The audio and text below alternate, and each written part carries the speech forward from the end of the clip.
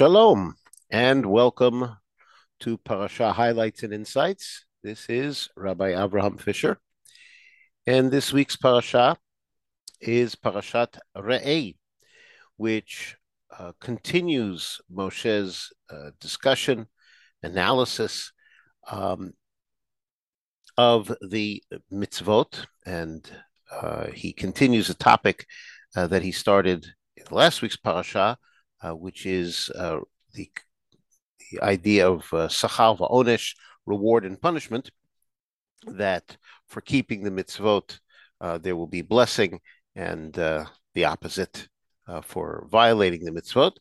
And in our parasha, he will continue on this topic and then also discuss some of the mitzvot in greater depth.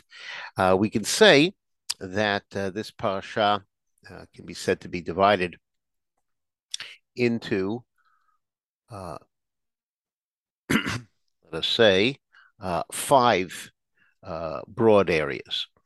The first continues this idea of blessing and curse.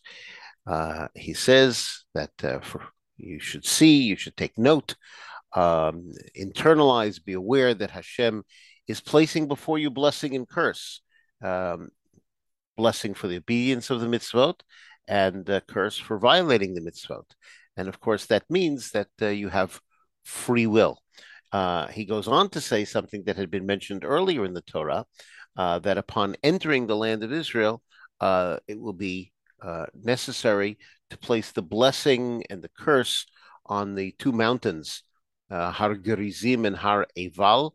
And there will be a more in-depth description of this, that upon entering the land, the people will assemble at the convergence of these two mountains in order to commit themselves to the mitzvot.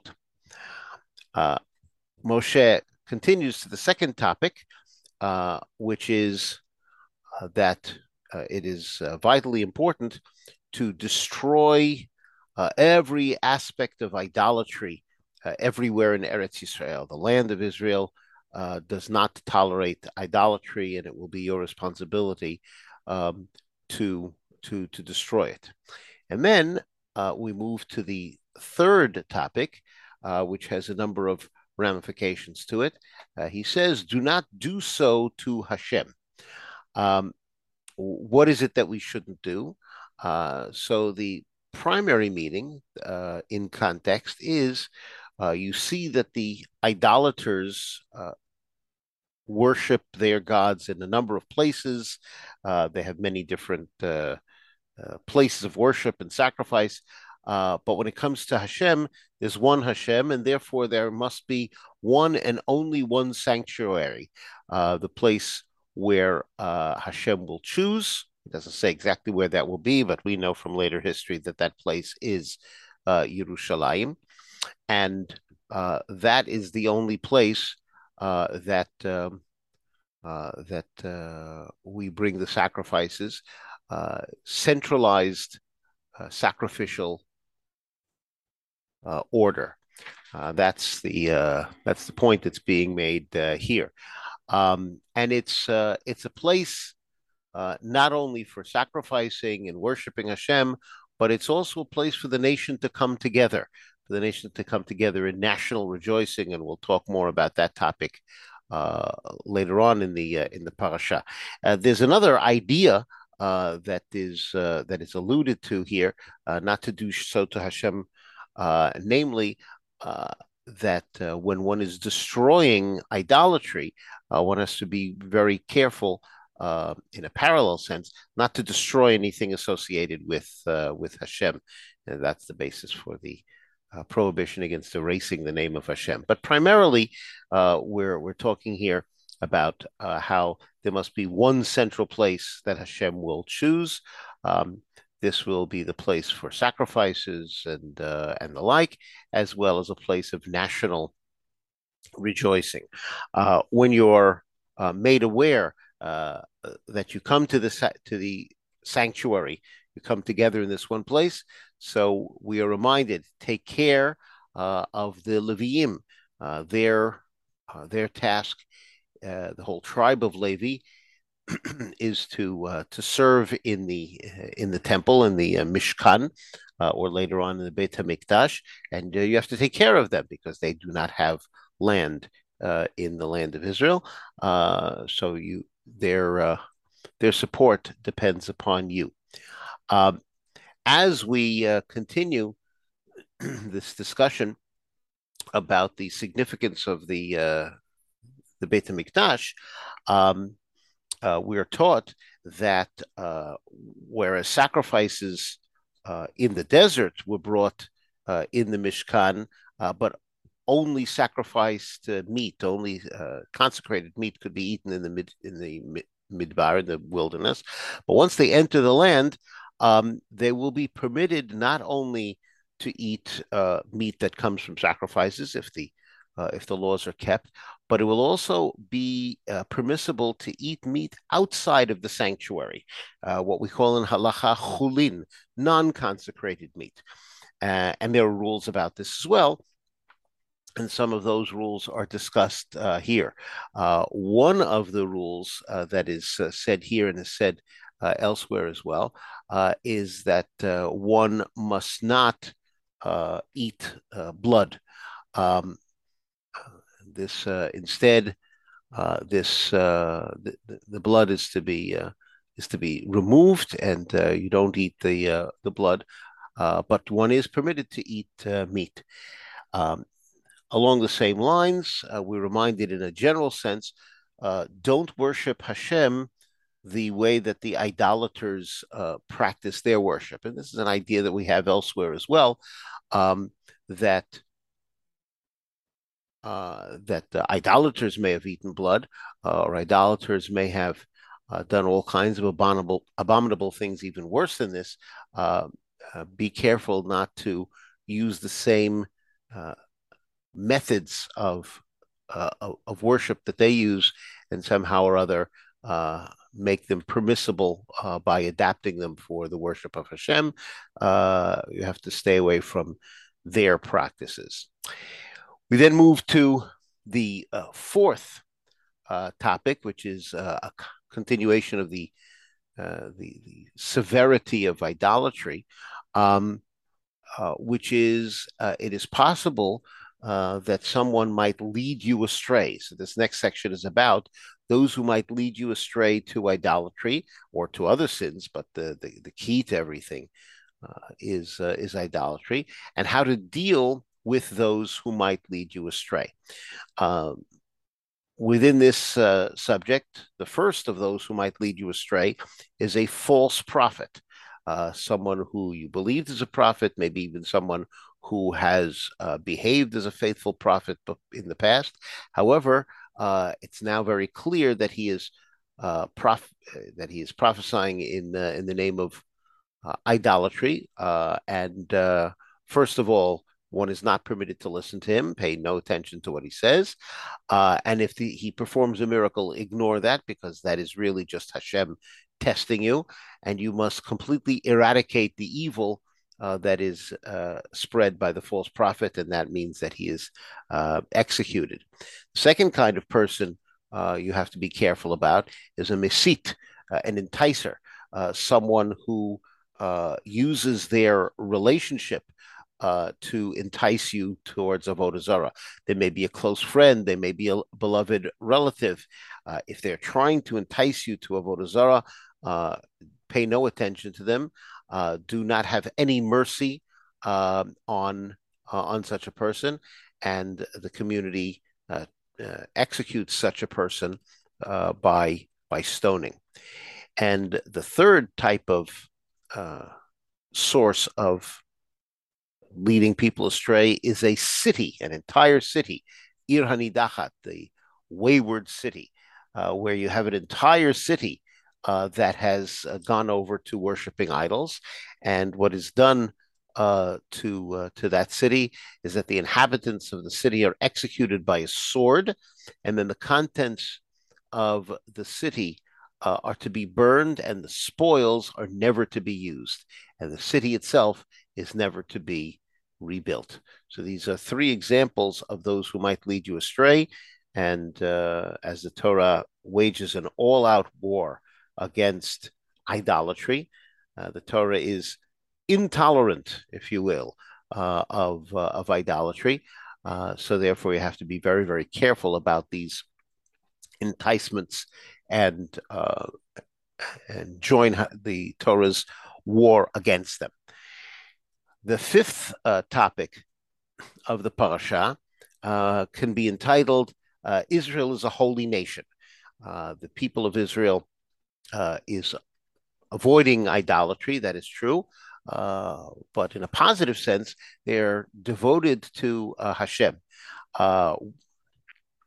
We are Hashem's children. And because we are Hashem's children, we have to behave accordingly. One, don't mutilate your bodies. Don't think, as some idolaters apparently did, that they show their devotion to God by mutilating themselves. No, that is not what is to be done. The Torah does not permit any kind of mutilating the body, even in mourning, because you're holy. And then the Torah continues this theme of you are a holy nation by discussing what we refer to as the laws of kashrut. Do not eat any creature that is considered an abomination.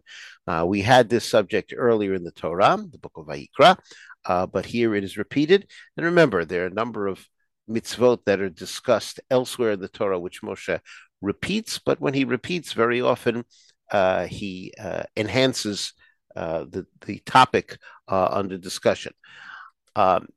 So here, as we're talking about the animals that may not be, or the creatures that may not be eaten because they're considered abominations.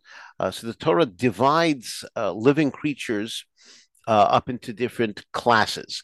And it really has to do basically with where they live, what is their place of habitat. So first we have land animals.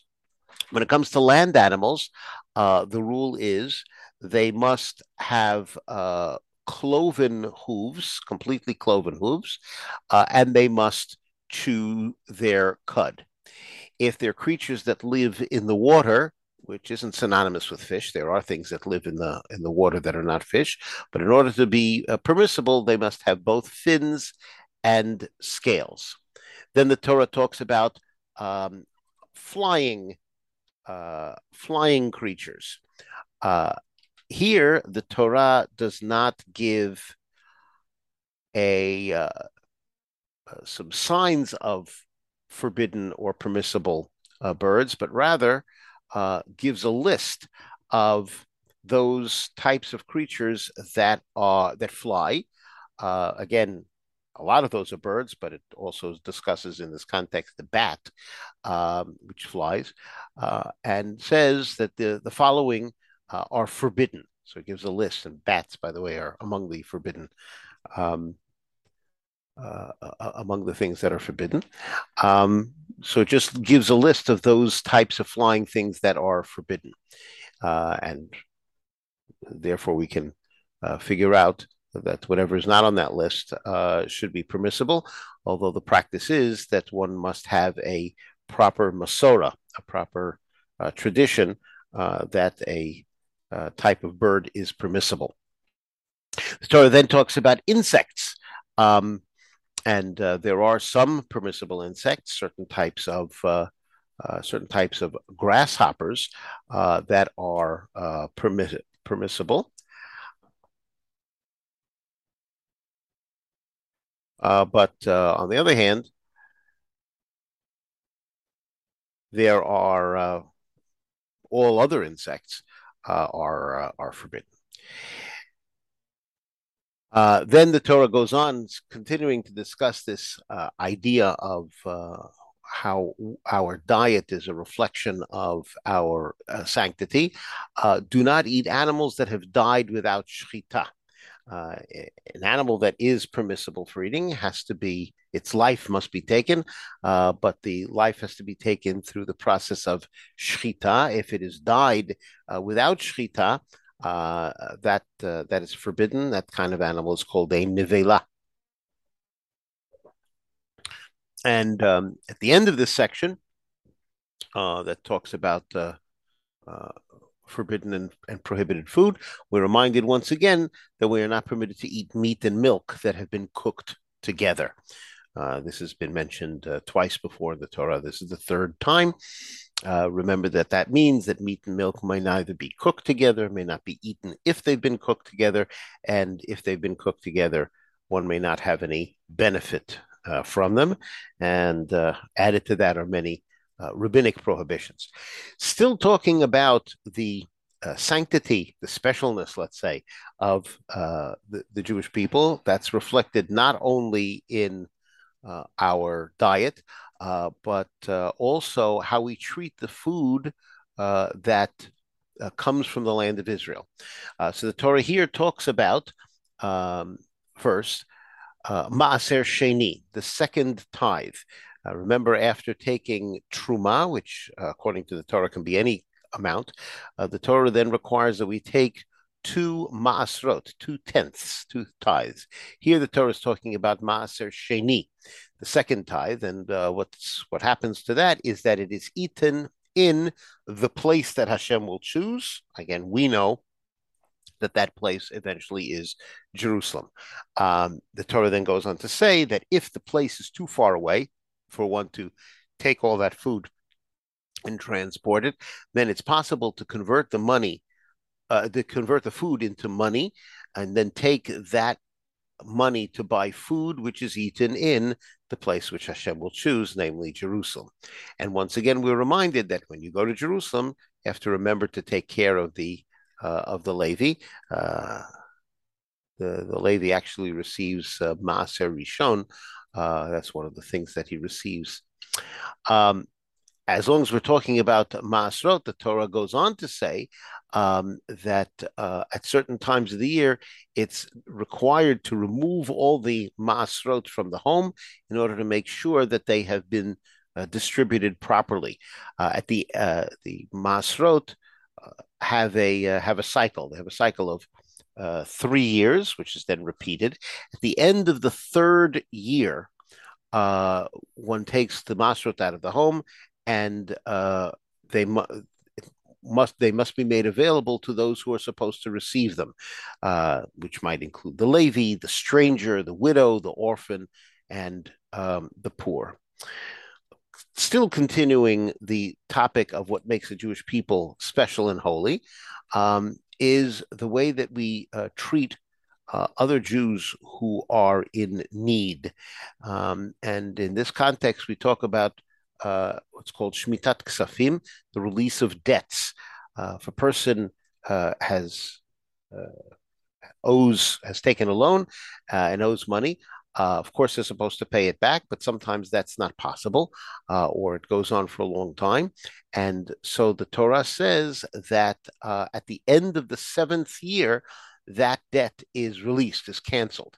Of course, that would also be an incentive for the person who owes the money to pay it before then.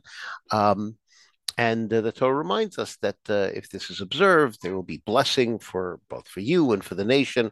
And at the same time, just because the debt could be released at the end of 7 years, that should not be a reason you're forbidden from refraining from lending the money if you have the means to do so to those who need it. And the Torah reminds us once again to support the poor. Still continuing the theme of the sanctity of the Jewish people, we talk about the requirement to free fellow Jews, fellow Hebrews that have been sold as a slave. This has been discussed earlier in the Torah. It is possible for a Jew to find himself as a slave, very often because of poverty, or he's incurred a type of debt that he is unable to pay. So he does not serve for more than 6 years. At the end of 6 years, he must be released. And the Torah says that when you release him, you have to give the slave certain material support so that he can start his life again afresh. And remember, and this is one of the many places where the Torah re tells us to remember, you were once a slave, and you have to have compassion towards him, relying upon your collective historic memory about what it was to be a slave. Now, it's possible, says the Torah here, that a slave, after the 6 years, will refuse to leave. If that's the case, you take him to the door and you make a hole in his ear to mark him as someone who is choosing to be a slave uh, over a free life, which is, of course, has its challenges. And then he remains a slave. It says forever, but we understand that that means until Yovel, until the 50th year. In the 50th year, even these slaves are set free. Still continuing the subject of the holiness of the Jewish people, we learn about how to treat the firstborn of animals. The firstborn of animals are to be treated as holy. This is an echo once again of the Exodus from Egypt, because at the Exodus, the firstborn of Egypt all died, and as a result, the firstborn of the from among you is to be sanctified. Here, the Torah doesn't talk about the firstborn of people, although that's discussed elsewhere. Here's the firstborn of animals, and the firstborn of animals are holy, and that means they're to be sacrificed and eaten by the Kohanim. They're not to be worked nor shorn of their wool for any purpose. If, however, the animal develops a blemish, a physical blemish that renders it no longer holy, then it may be eaten, and it may be eaten by anyone, not only by Kohanim. And once again, we're reminded that you're permitted to eat meat, but do not eat blood. Still continuing this theme of the sanctity of the Jewish people, we also learn about what makes us holy through our observance of festivals. Specifically, the Torah here reviews what we call the Shalosh Regalim, the pilgrimage festivals. And so we have a review of Pesach, counting the Omer, Shavuot, Sukkot, and we're reminded that males are required to make the pilgrimage to the place that God will choose. Again, we know that that place is Yerushalayim. 3 times a year, you must go to that place and rejoice. This will be the place for national coming together and rejoicing, a theme that we talked about earlier. But while you are rejoicing, do not forget those who are most in need. Do not forget those who are poor, and take care of the needy as well. So a theme that runs through this parasha a great deal is how there is one unifying place for the one unifying worship of Hashem. Later, that place is chosen. That place is Yerushalayim. Let's talk about this idea in greater depth. The Torah says, "Lo ta'asun kein l'Hashem Elokechem." Don't do so to Hashem. In other words, don't worship Hashem the same way, but rather ki im elamakom asher yivchar Hashem Elokechem mikol shivtechem. But only the place that Hashem will choose. Mikol shivtechem, from among all of your tribes. He's going to choose a special place. Lasum et shemo sham, to place his name there. L'shichno tidreshu uvata shama. That's where you are to go. He will establish his dwelling there. That will be his place of divine presence and divine influence. that's where you are to go. Um, and as I've said before, the function of the Mikdash, the function of Yerushalayim, is to unify the people of Israel in one unified way of worshiping and serving Hashem. And it also serves as a place of national rejoicing, national coming together. When the Ramban discusses this verse, um, he says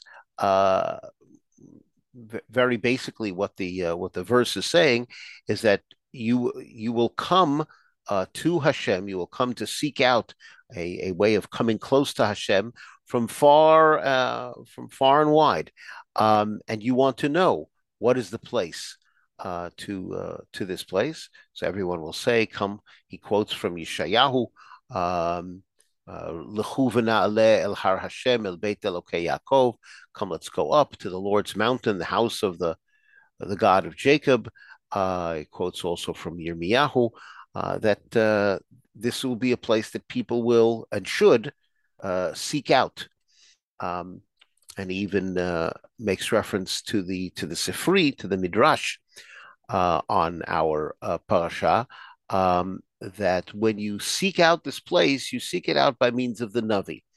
The Navi is going to be instrumental in telling you where that place should be, if it's necessary to rebuild. But it's through the Navi that you will learn what is the right place. But then the Midrash, which the Ramban adds, which the Ramban quotes, is quick to add, don't think that you have to wait for the Navi to tell you, because it also says, L'shichno tidreshu, you shall inquire. In other words, you must develop a desire, a probing desire to come to that place. Don't wait for the Navi. You have to want to go there. And of course, when you want to find out, the Navi will be helpful in telling you what the precise place, when it's necessary to tell you the precise place and manner to build the temple. But your ongoing requirement is to seek this place, to seek this close connection with Hashem. So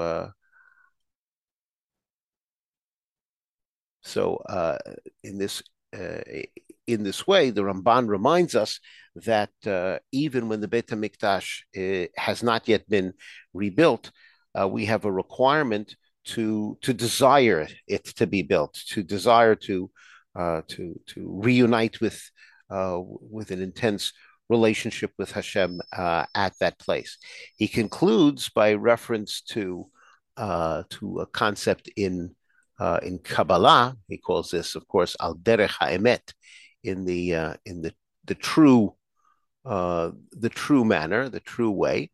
That the words l'shichno tidreshu, you shall inquire after his presence, that refers to God's his glory, and you should come there wanting to behold Hashem, to come close to Hashem. This seems to be an allusion to the idea that it is in and through Yerushalayim that it is possible to achieve nevuah. And the Ramban concludes by saying that from this word lishichno, for his this word that means his dwelling, that we have the term and the concept of God's presence, which is Shekhinah, that God's presence. And of course, we learn that the Shekhinah remains in the place where the Beit HaMikdash once stood, and which we pray will be the place where it will stand once again. I thank you all very much for joining me in our exploration of this week's Parsha, Parashat Re'eh. This has been Rabbi Abraham Fisher for Parasha Highlights and Insights, saying Shalom.